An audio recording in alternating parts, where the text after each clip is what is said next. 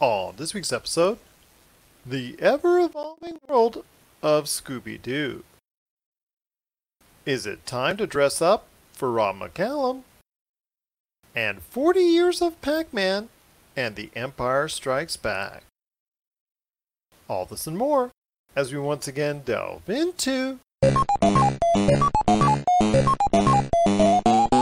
the pop culture cosmos.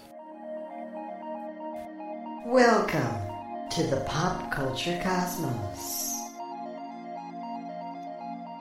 And we're back with another episode of the Pop Culture Cosmos. It's Gerald Glassford coming right back at you here from Pop Culture Cosmos, Inside Sports Fantasy Football, the Lakers Fast Break, and Game Source. We truly appreciate everyone out there listening to all of our great shows. Well, Josh is taking a week off. He's going to take care of some things behind the scenes here at Pop Culture Cosmos. I have some great interviews lined up. First up, we've got Rob McCallum from Zero Cool Films talking all of his current projects, including Boxheart the docuseries, Action Figure Adventure, and his latest documentary in production based on the children's television series in Canada, Mr. Dressup. He's going to get you up to speed on who exactly was Mr. Dressup and why he was so important, even to this day, to our friends in Canada.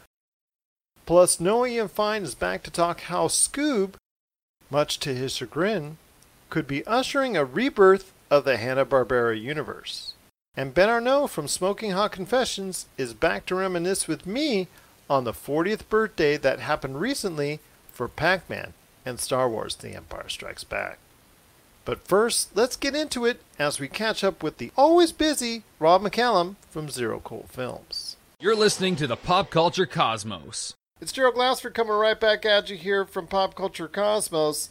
Cannot thank everyone enough for listening to all of our great shows. And I'll tell you what, he must have heard me talking about him on our previous program, but he's back again. He is the world famous director. Well, at least I hope he's world famous. He's got not one, not two, but three great projects on the way. Well, at least the ones that I know of. I'm probably losing track here. But that would include Boxheart, the docuseries, also as well Action Figure Adventure, and a new one, which I was just made aware of not too long ago, that is getting more widespread notoriety, more interest for altogether different reasons, and that is the Mr. Dressup documentary. And it is the documan himself that I know, my good friend, Mr. Rob McCallum. What's up, man? I'm worried about what you've said in previous episodes to conjure me at this point. Usually it's like the Beetlejuice effect. You must have said my name 3 times and now here I am. You've unleashed me for what is sure to be an arguable experience. It always is when you're here. But you know why I mentioned your name is because, well, you know why. We and I were talking about it on social media earlier today. The Snyder Cut being released, which... You know, your opinions are different from mine on Justice League, and I basically said that. Yeah, it's awful. Yeah, you thought it was awful. I thought it was and you know, you ripped me apart. Which is pretty much, if it's not great, if it's not yay, it's blah. Okay, well, I thought it was You could say blah. I could say I think I'm on day 82 of isolation. Everything right now is a little bit blah. Okay, fair enough. But you are being a good man, staying at home and all that. One of the things I wanted to ask you, of course, was about your documentary that's coming out, Mr. Dressup documentary. But before I do, that's the big prize right there for you, because that's the one that's gaining the most notoriety. Yes, a little tease. Okay. How's Boxheart the docuseries doing? It's great. First of all, there's a lot of things going on. You've dropped the URL, robmccallumfilms.com. And see, this is how long it's been since you and I have actually talked. Because if you were to go to robmccallumfilms.com, you would not find robmccallumfilms.com. You'd be redirected to another site, to another shingle that I'm housing everything under now, and that's part of Zero Cool Films, which is the brand that I'm building with Justin Schoenrock that houses some of the productions that we're talking about now. So everything is being kind of moved under one banner, so to speak, because I've got a first look deal, as they say in the business, with Zero Cool Films.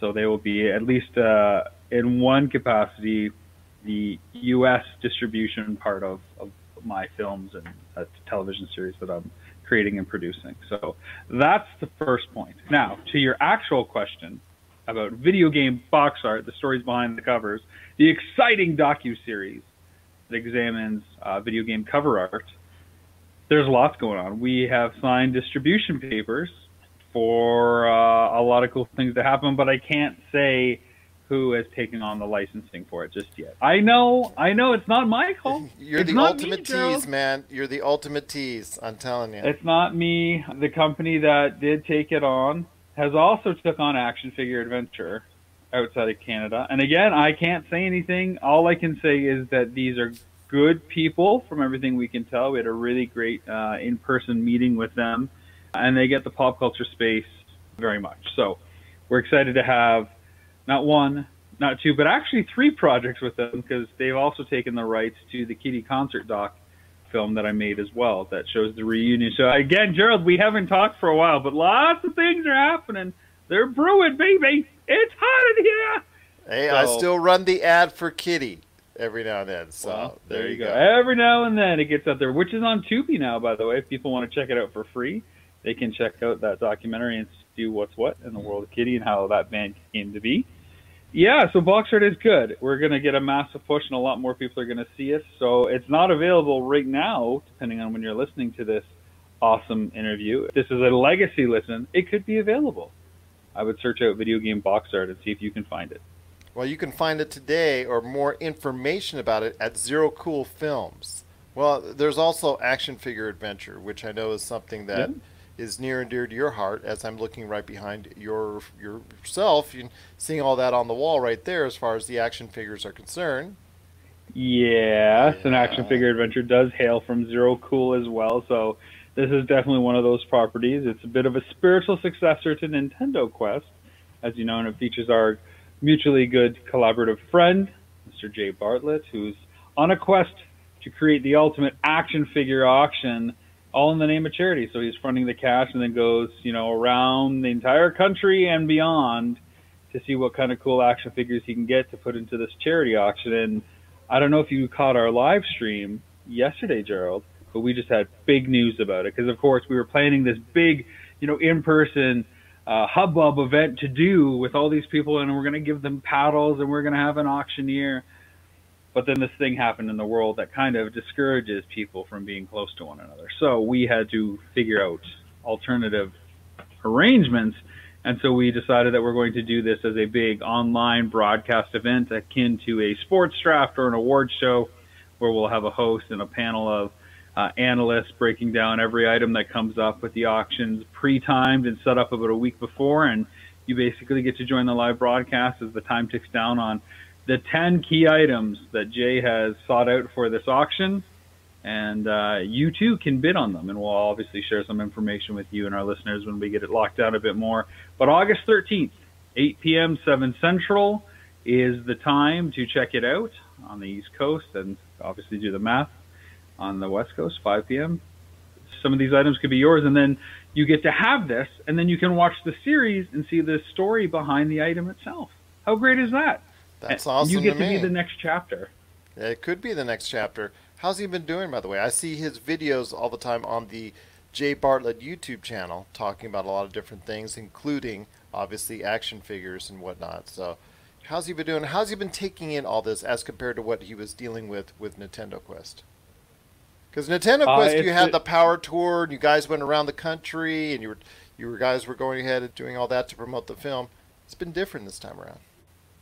It's been very different. I mean, the first big thing is that we were able to enter into a pre-buy situation before we had finished cutting much of it. We basically finished our trailer in December and sold it to Super Channel, Jinx Sports TV up in Canada for the broadcast rights. And then, like I said, we have already negotiated the rest of the world with another distributor, whom we can't name, but you'll be excited to hear when we can for that. And so we're finishing it up. It's a completely different thing. We don't have to have as many boots to the ground, although we did have big plans to appear at certain cons that obviously have been shelved, and so we can't say too much about that because the plans are over now, but we did have plans to make some, trips around, and of course we would have filmed those trips and shown some episodes and got some reaction, and, what we do, it's who we are.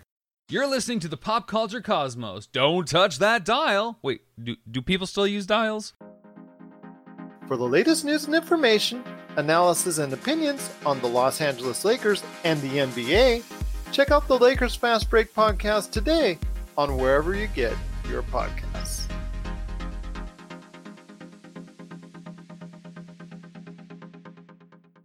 Well, once again, I'm talking to my good friend Rob McCallum. You can check out a lot of what he's doing and a lot of what he's done at ZeroCoolFilms.com, which I just actually have right up here on one of my other tabs. So it is something that you go ahead and check out today. His entire listing of all of his great stuff that he has available at ZeroCoolFilms.com. But obviously the main I should say it's not quite live yet. Well, I'm looking at it right now. Seems kind of live to me. Oh yeah, well, that's interesting. Okay, I see I see Leonardo there. It looks pretty good. See stuff like that. See films. Maybe the guys flipped the switch and I didn't know about it. Well, there you go. Yeah, I'll have to talk to them about that. Yeah, see, there's stuff right there popping up. Missing Mom, the Kitty documentary, Power of Grayskull. It's all right there. Well, I know the stuff is there. I'm just waiting for it. Oh, okay, there you go. Yeah, hey, look, there's stuff happening. Stuff's happening indeed. It's right there for you. It says see what happens when you delve into the world of collaboration. People actually do the work. This is weird. This is weird indeed. I'm telling you. This is looking pretty good here. These guys have done a pretty good job. I like that. They have. It's really nice and slick looking. I think people should check it out at ZeroCoolFilms.com. But the main event for today is something that I have had yet to speak to you about, but I've been watching from afar, and I'm noticing that you are getting more interest on this project than any other, including Nintendo Quest, including Missing Mom. And I was actually asking you over DM, and you were telling me that you've gotten more interest in this project than all your stuff combined, basically. So I want to hear your thoughts on exactly why the Mr. Dress-Up documentary is getting so much notoriety and acclaim. Well, I mean, you've got to know what Mr. Dress-Up is. Exactly. First of all. And enlighten me. I will. I'm about to. Are you ready? I'm ready. Okay, here I go. Okay. The age of enlightenment has begun. Okay. Mr. Dress-Up is a preschool kids program in Canada that aired from 1967 to 1996, and then an additional 10 years in reruns. He's essentially, people kind of compare him to Mr. Rogers, but the Canadian version. Funny enough, they were best friends, and Mr. Dress-Up is the titular character portrayed by Ernie Coombs, who studied under Fred Rogers and worked on Mr. Rogers' Children's Corner show. And Mr. Rogers originally came to Canada to do a show just called Mr. Rogers, and then he eventually left and returned to Pittsburgh to do Mr. Rogers' Neighborhood. So that's kind of where Ernie Coombs comes from, and because it was on for such a long time in Canada, it's kind of like as loved as hockey is in Canada. It's just a really big deal.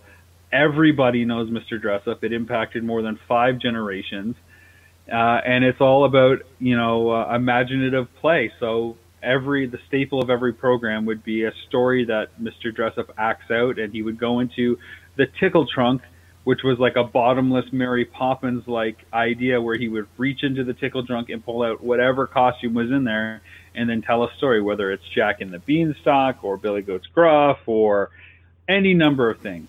Mm-hmm. And so that would be the staple segment that would always close out the narrative.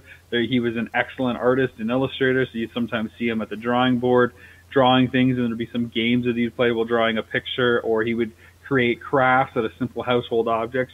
And sometimes he would just read a story. And he had some puppet companions as well. And, of course, I love puppetry. So, instantly hooked as a kid. I think what makes it work as a show is that it's the ultimate child fantasy. It's basically a loving parent spending, uninterrupted time with a child, which is the puppet in this case. And it's everything any child would ever want, whether it's now or then, it doesn't matter. Every kid just wants their dad or their mom's uninterrupted attention, where you're playing with them on their level, and that's what that show represents. It's very mindful, it's thoughtful, it's kind, it's humble, it's humorous, it's silly, but it's still respectful. And for Canada, it is a massive deal. And so why is it going over like gangbusters? I mean, a lot of it is because Mr. Rogers has had so much attention in recent years between, the two films that came out, the documentary and the narrative. And so everybody in Canada instantly, because of the comparison, said, well, where's the Mr. Dress-Up documentary? And so, like I've been doing as of late, we have been producing this and shooting this for the last year kind of in secret. And so when the Tom Hanks film came out, everybody's like, oh, where's the Mr. Dress-Up thing? I was thinking, oh my God, I want to say something so bad because everybody's going to go nuts. And sure enough, when we were able to announce it and kind of, take the lid off the can of secrecy, everybody has been embracing it very, very, very well. I mean, to see how crazy people are going on Facebook is just mind-blowing on its own, let alone what it's like talking to some of these people and interacting with some of these people. So it's going over really well.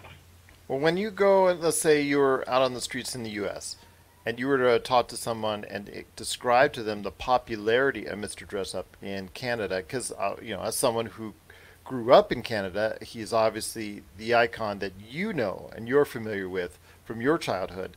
How important was he to your culture? Oh, he's everything. He is the preschool show for kids. I mean, there are a handful of others, and Sesame Street would be one of them, but Mr. Dress-Up is the show. You go from Mr. Dress-Up to Hockey Night in Canada. That's it. That's the only transition. That's all there is. That's Canada. Like that's how it is. It is everything, From Mr. Dress-Up to guys fighting with their, in their jerseys, and then, checking into the boards and all that. That's kind of funny, the transition. But yes, there's more to do in Canada than just Mr. Dress-Up and hockey. Come on, man. There's maple syrup as well. Oh, come on. Your country is an awesome country, my friend. My wife has enjoyed her time there. You guys got a lot more going on than just those three things. Well, maybe. But you know what? It's easy to stick to the three. Our international comrades understand the three, and we don't need to go beyond. The rest is our secret.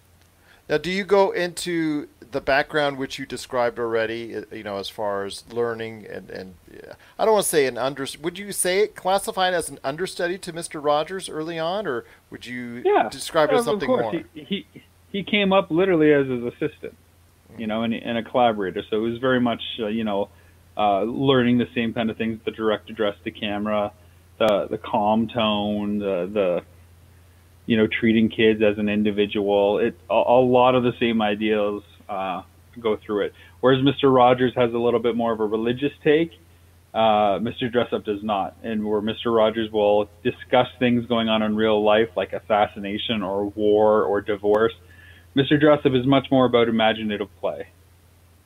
And it's all about the world of make-believe. And where Mr. Rogers, you go on the trolley and leave our world to go to King Friday and whatnot, the imagination is all around us with Mr. Dress-Up, whether it's the craft we're creating, the picture we're drawing, or the clothes we're putting on to dress up. So he wouldn't touch on those issues, because that's something that a lot of people are familiar with from Mr. Rogers. Okay, so he was just, like you said, when you watch Mr. Dress-Up, you're just going into that world and learning about that and not going ahead and touching on a lot of real modern-day components at that point in time. That's right. It's a lot of people described it as their safe place as a kid. Their parents or other stuff in their life weren't so great, but for that half hour every morning, that was a safe place for a kid to feel okay and let their guard down.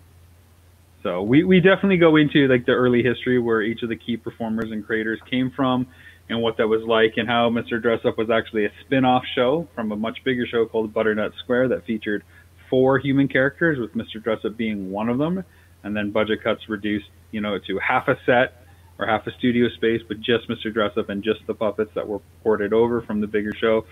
But that first show, Butternut Square, that Dress-Up first appeared in, was created at the suggestion of Fred Rogers, saying, hey, Ernie's going to stay here. Why not do a show around his talent? Chief goals would be make sure that everybody remembers Mr. Dress-Up and what that show represented and the themes and ideals of it, and to carry it forward. Well, I hope so, my friend. I wish you all the best with that. Once again, it's the Mr. Dress-Up documentary coming soon from our friends at Zero Cool Films, and you can find out more at zerocoolfilms.com. Coming up soon, right? Yeah, I guess. You guess? I don't know. We're hoping that everything wraps up by the end of the year and that it's available shortly thereafter. Okay. Probably early next year for it to be available. I'm hoping so, my friend, because that's something I want to be more educated about, and as a great representative of the show and a reminder to everyone out there how special it is to many Canadians. It's a great way to educate them around the world about Mr. Dressup and the kind of love that obviously he had for Canadians and the Canadians had for him. So it's just something that I think a lot of people will be interested to see, because they're, like myself, before you mentioned it, I was one of those individuals that had no idea about the show because I had been so sheltered with Mr. Rogers and Sesame Street. Well, and both of those, entities will play a heavy role in this too. So you'll have some touchstones and some points of view that you'll be able to relate to. Sesame Street coming out in '69. Everybody in America knew what a big deal that was, but how is that ripple effect felt in Canada to shows like Mr. Dressup? So we talk about that, of course. Well, all right, my friend. A lot is on your plate, as always, and I know that's the way you like it best. So. Well, it's the way that it is. That's the way that it is. So before you get back to all that legal paperwork that's right beside you right there, once again, best way to get a hold of you, anybody has any questions, wants to know more about what's going on with you, Zero Cool Films, Rob McCallum, and all that great stuff right there for you. So where can people find out more about what's going on in your world? Well, if you want to follow the progress of everything with our Mr. Dressup documentary, it's only really on Facebook right now because that's our target demographic, the Facebookers. So facebook.com/Mr. Dressup documentary. That isn't the title. It's a temp title. We've got a better title cooked up, but this is what we're leading with. So facebook.com/Mr. Dressup documentary. And if you're trying to get a hold of me, just search out Rob McCallum Films on Facebook. And I'm also on Twitter @RobMcZob. No TikTok yet? I thought about it, and then I said, I'm good.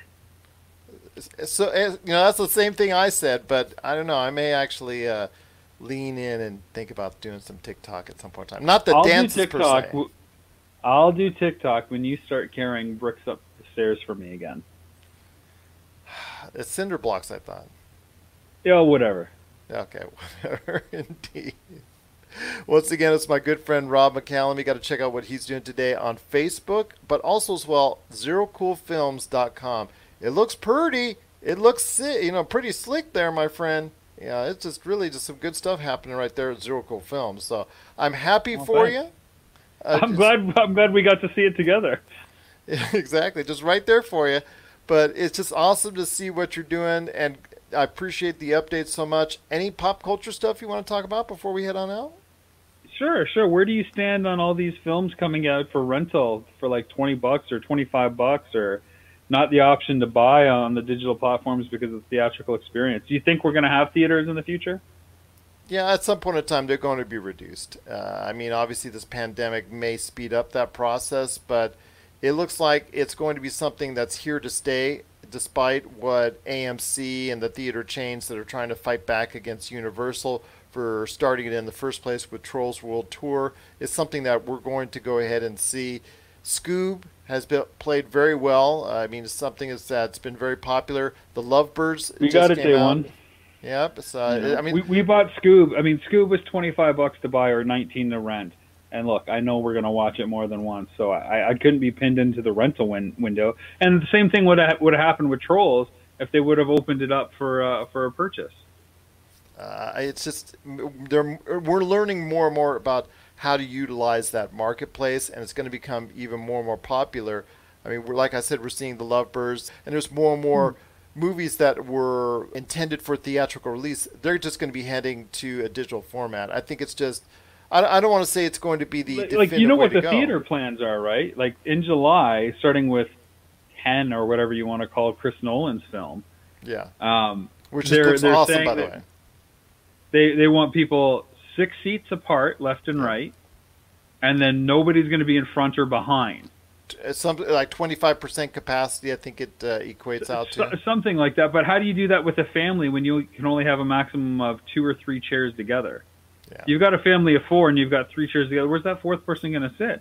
Plus, kids are eating popcorn with their hands and putting it on the seats and stuff. It's not going to happen for families. And that 4-quadrant money that they get from these big tent poles that are that summer fuel revenue just is not going to be there this year, and it's going to change perceptions, and maybe people will relate it to like a pre-Napster, post-Napster kind of conversion in the music side of things. We're not going back to the theatrical experience the way it was. It's going to be reserved for the ultimate like Star Wars like films or the Infinity War like film experiences, and that's it. But then again, that's going to be on less theaters. Yeah, exactly. So people are going to have to pay that premium to get it, and I think you're going to see the premium just trickle down. You'll be able to go for the, $15 a ticket or whatever it is to the theater. But if you want it at home, it'll probably be like a 3 to 4 week delay, and you'll be spending, instead of $20 when it used to come out, or $14.99, you're going to be spending $25 to $30 for that copy because the window's going to collapse. Yeah, that is something that I think we're going to be able to see pretty soon as well. So we're already seeing a little bit of that already, but you're right. This time next year and the years beyond, I think this coronavirus is ultimately going to change the way we view films as a whole. I see it. I just don't think it's going to be ever the same once again.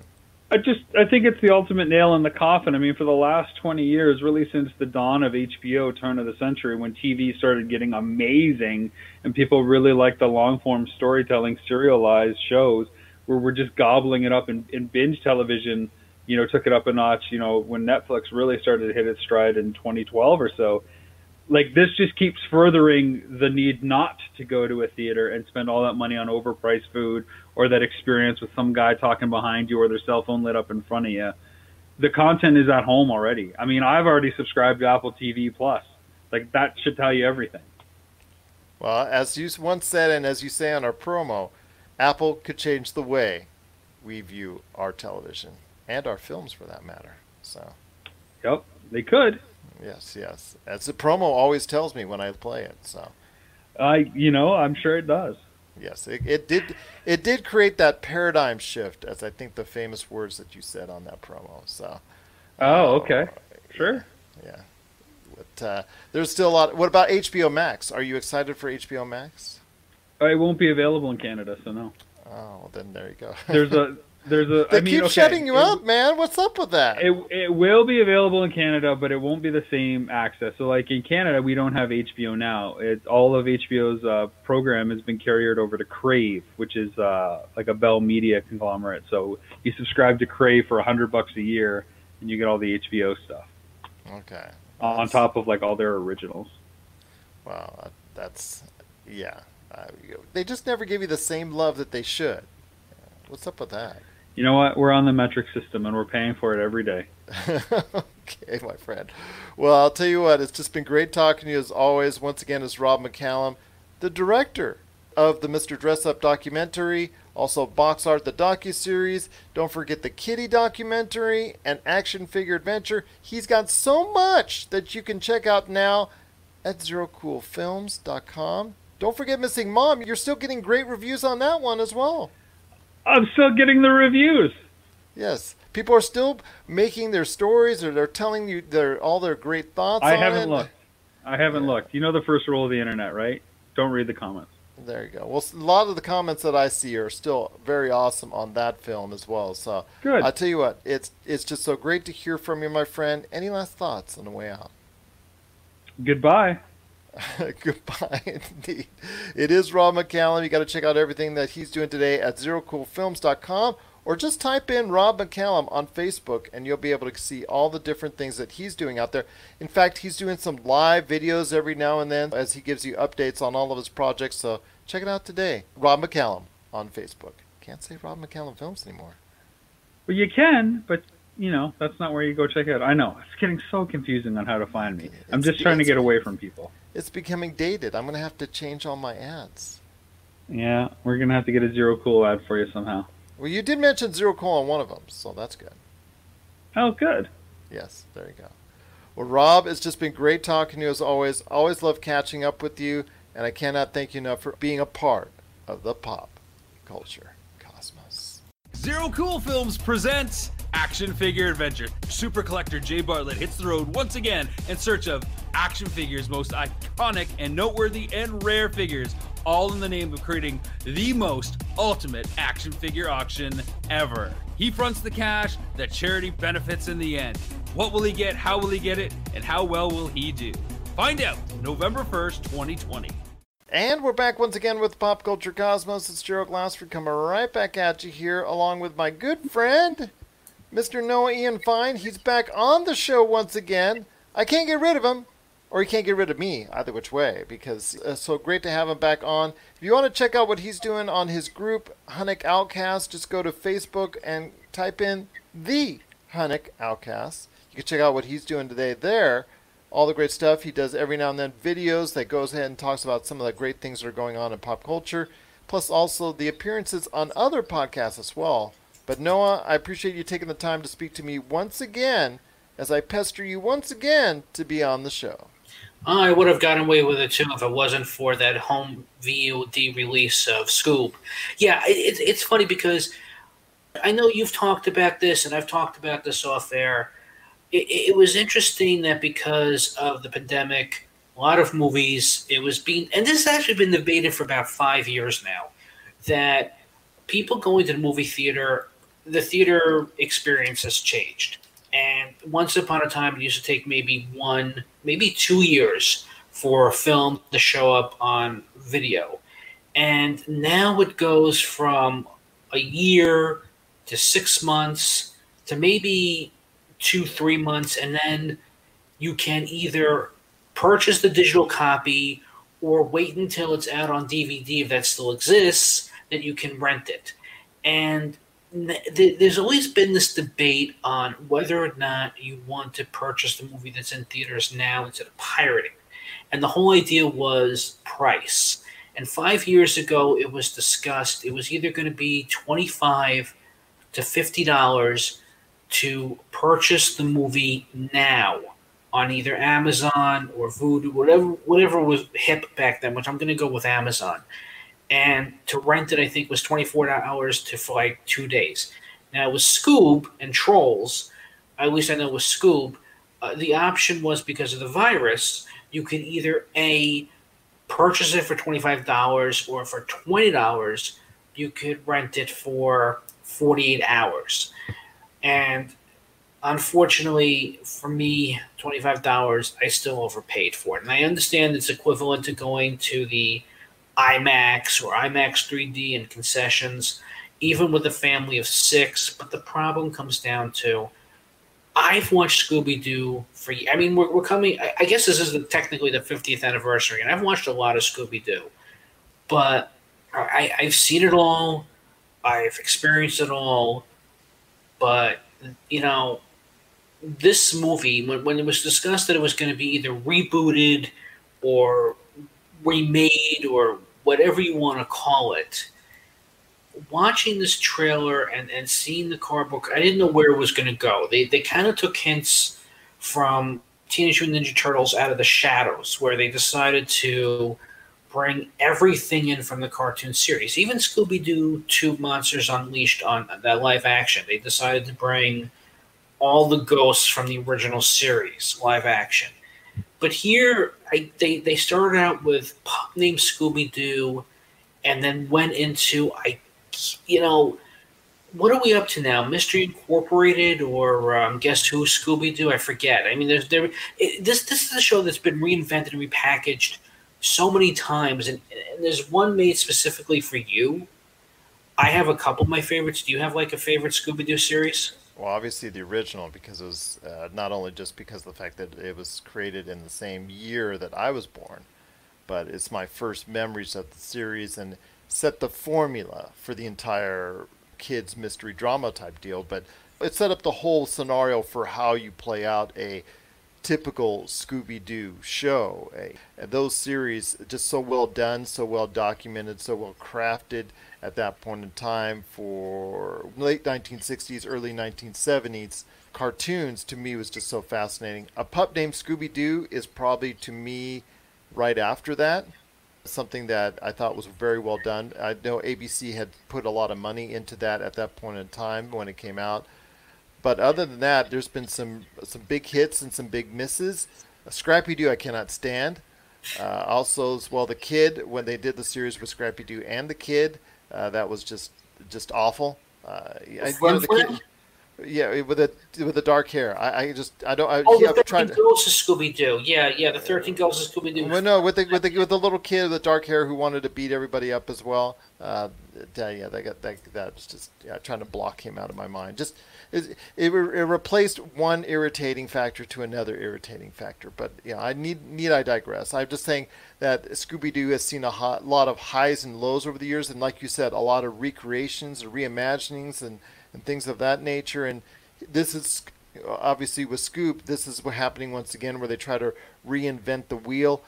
I think it's actually pretty good. I kind of liked it. I'm not going to say it's great filmmaking by any stretch of the imagination. I'm going to say it's probably in their best interests to have gone straight to digital, because I'm not sure how long it would have lasted in the theaters. Now, mind you, as far as overall economics, they are still losing out. No matter how well they do on video on demand, no matter how well Trolls World Tour does on video on demand, they will still have lost out over what they would have earned going to the box office first on a worldwide basis had there been no pandemic, and then going to video thereafter. But they're trying to make the best out of a bad situation, and we're seeing this now from movies like those two, plus also Irresistible is coming that's a movie with Steve Carell. That's coming to video on demand. Lovebirds is just coming out on demand. I mean, that was also meant for the theaters. We're going to see this more and more take place. And Rob McCallum and I just talked about it as well, where the importance of the theaters is going to become less and less over the course of time as these movies are making the decision to either go to video on demand or hitch up with a streaming service. And that's something we're going to see more and more of in the coming weeks, months, and years. See, here's the thing, though. I kind of was hoping they would do this with Black Widow. On the other hand, as I said last year, I don't know how you're going to top Endgame. And lots of luck. I'm glad it's not me in Phase 4. I don't know where it's going to go. But it would have been nice to see that, because I know it was supposed to be out this month, and now May is coming and going. So I know everything. You're pushing all these movies back because of the pandemic. There are some that I don't mind paying $25 for, and some are kind of like, no, thank you. 15 to rent instead of 20 would have made a little bit more sense. I know they're going to lose money regardless, but you know what? Economic-wise, you're right. Hiking the price of a movie ticket, and they're going to hike the price of movie tickets once we go back anyway. That's just the way it's going to be, because they have to recoup for renting the auditorium, poor box office, the concession, and everything else. Everything is going to go up because, we're back, but all prices are going back up again, which is going to be insane. And I have to be honest, going to the movie theater, whether I go during the day or at night, it's been empty anyway. And it's amazing that, I'm not going to lie, I see people theater hopping, but I still see, the bootlegging, but it's 1/6, half dozen of the other. The question is, did anybody really want to rush and see certain movies like Scoob, and whether or not this does because it's a kid's movie or not? The problem that comes down to is that Warner Brothers, the way they were advertising this film, and I think this is one of the problems that I had with this, is that Warner Brothers still feels that they can create a cinematic universe. And we were going to talk about this because Disney/Marvel, and this is what I think one of the reasons why you called me on, because I did write a post about this on Facebook, that Disney/Marvel got very lucky with creating a cinematic universe. I don't know how they did it. They almost gave up on Iron Man 2, but they persevered. And I really didn't get interested until Avengers. And then I really went back and I got it, because I only saw the first Iron Man in theaters. I didn't see Hulk. I didn't even know Hulk was out. And I really didn't pay attention to Avengers. And then all of a sudden I got back into it. But somehow it persevered. And then Universal tried with their Dark Universe. And that didn't work because they figured, let's just cram in all these characters, create a Dark Universe, but there's no real plot. The MCU kind of worked because you plucked the Avengers, or at least the first run of Avengers, and had to go against a comic book story that people were still familiar with, that were interested, that built up, that had some sort of purpose and significance, and it paid off.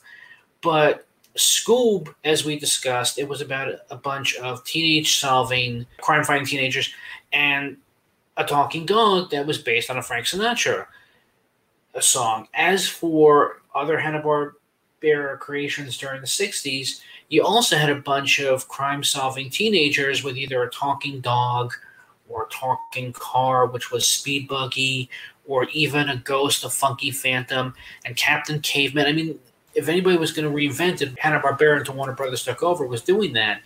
And even, they did team up with Batman, but they were still solving crimes. And but Scooby-Doo's the one that stuck. Scooby-Doo is the one that has stuck. Like we were talking about, it has been reinvented so many different times, but it has still been able to stay somewhat in the mainstream all these years. Well, yeah, because the characters are memorable. The only problem that I would say between Fred, Daphne, and Velma, until a pup named Scooby-Doo came along, I didn't care about them because it was kind of like the original Evil Dead.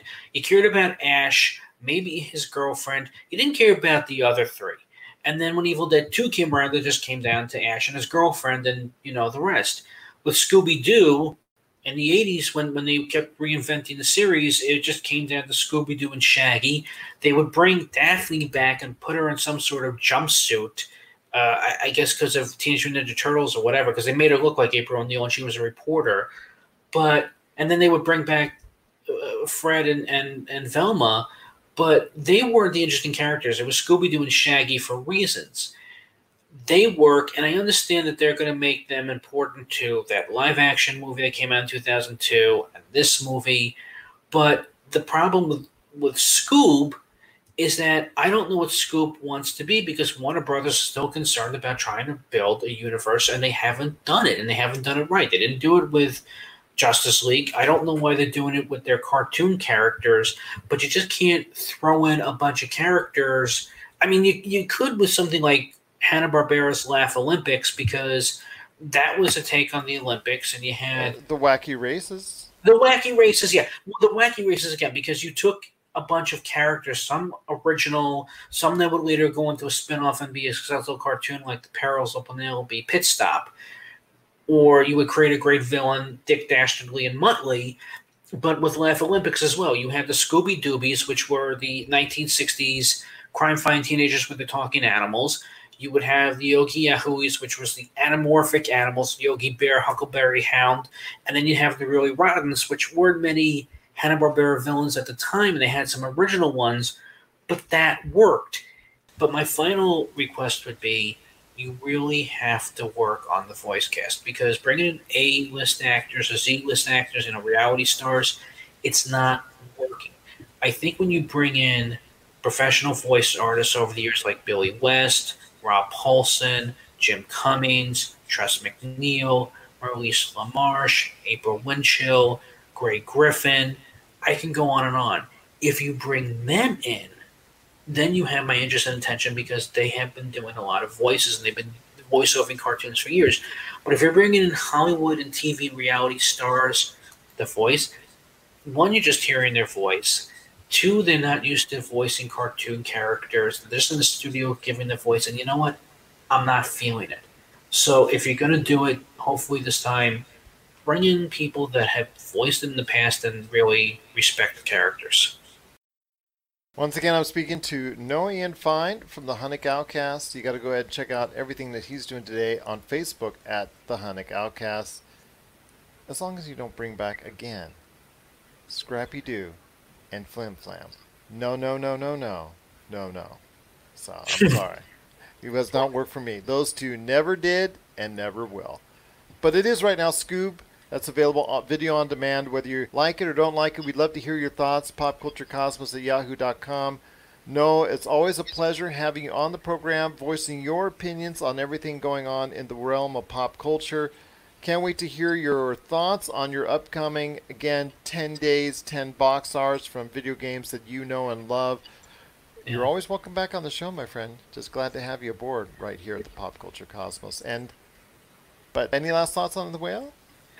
Yeah, no more Scrappy-Doo, no more Flim Flam, and please, just no more Simon Cowell. Except on, was it America's Got Talent? Your ace is on that one, my friend. But it is, once again, Noah Ian Fine. Check out all that he's doing today at the Hunnick Outcast. Noah, it's been so great to have you part of the show. Jinkies, it'll be time for another mystery coming up very soon for Scooby-Doo as we go ahead and check out the latest that they're doing today right here at the Pop Culture Cosmos. Zoinks!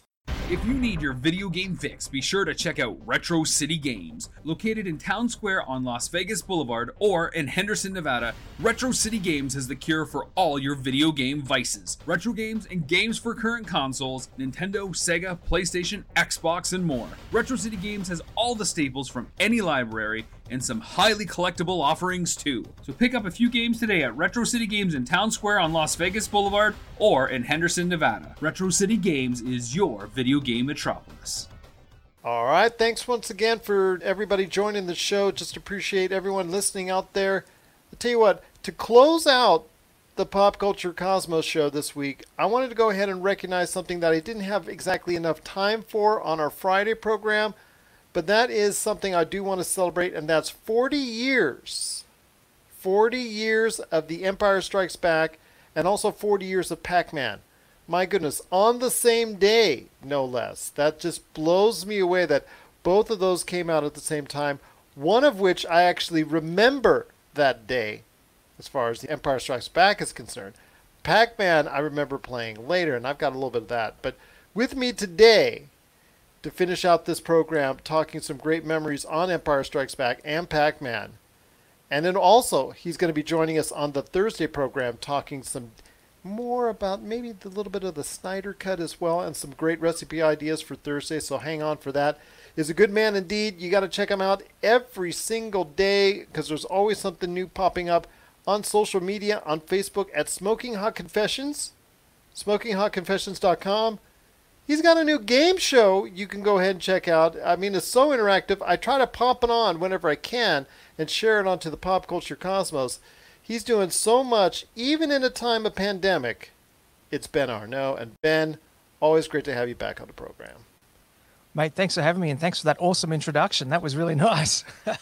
If I actually just listed off everything else, like the book, like the videos, like the awesome podcast, Smoking Hot Confessions, now available on podcast outlets everywhere, I might be here all day. Yeah, I'm a bit of a night owl, and my family are all early birds, so I get all this big chunk of time every night to myself. And there are a lot worse things that I could do than sit there and build a barbecue website. So, yeah. Absolutely. And I'm not even mentioning the awesome stuff that you can get at SmokingHotConfessions.com, like all the T-shirts, the hats, the cups, the whole 9 yards. Got beanies come in the other day too. There you go, the beanies. I saw you wear one the other day when you were going ahead and hosting your game show, which is quite fun, quite amusing, and hopefully everybody will check it out. But enough of the plugging, my friend. For your awesome stuff that you got. Your awesome experience.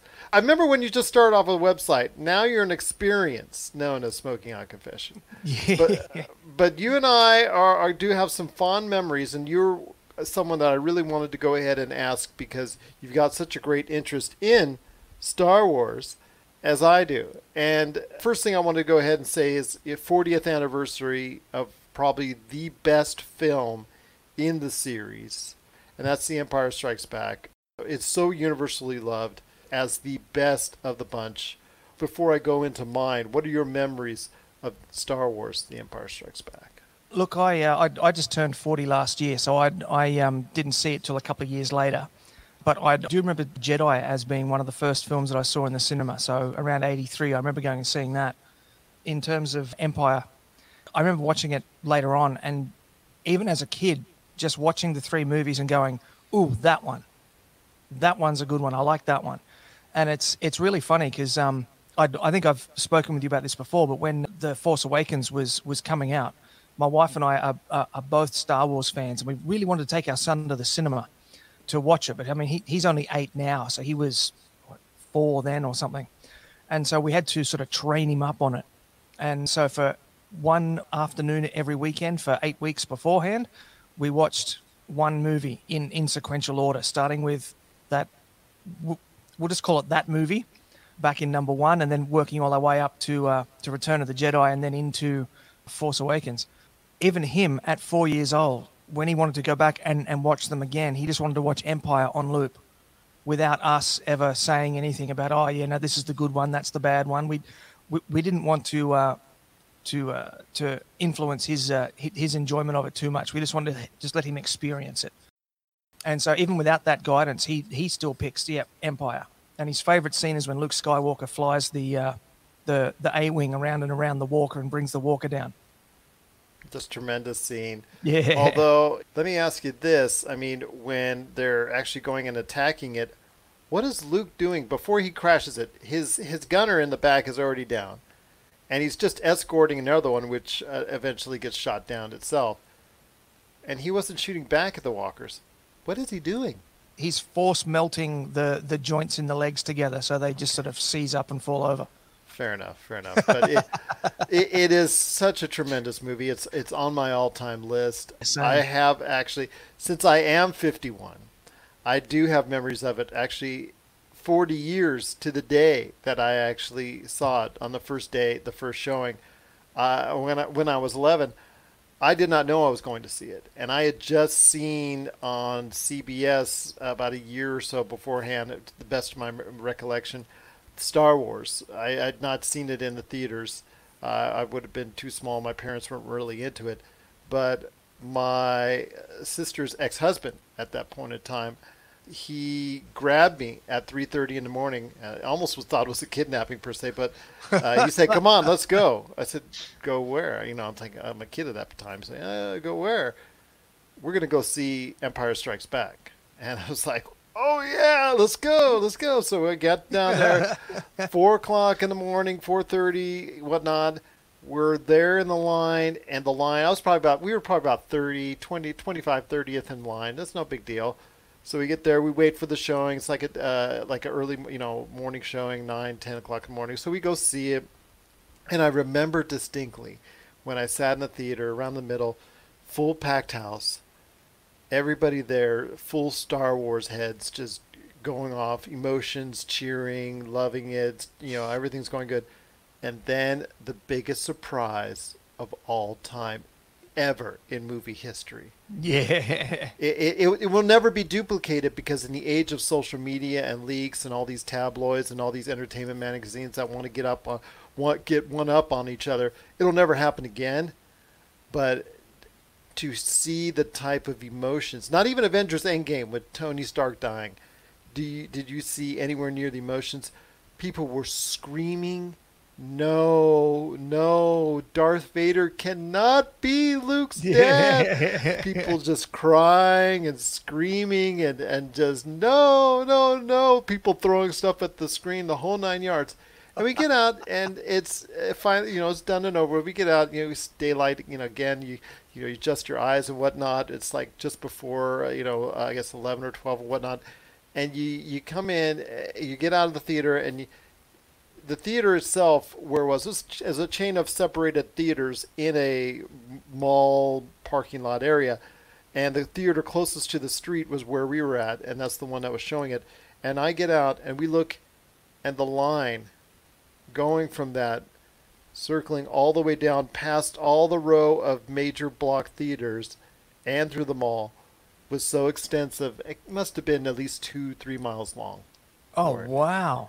This was way back when you, like you said, when you were a kid in 1983, where you don't have Fandango, where you don't have those things that in life preclude you from that, where even, Betamax was, still, barely a thing, you the only way you would go see a film was go to theaters or wait, possibly even if it went on to a CBS or an ABC for the Sunday night movie or whatnot. But yeah, it was going to a theater, and the theater then was just like, you would wait the requisite 1 to 3 hours, and this was well beyond that. This was something that beat the expectations. It's one of those few times in life when you have some expectations and it exceeds it.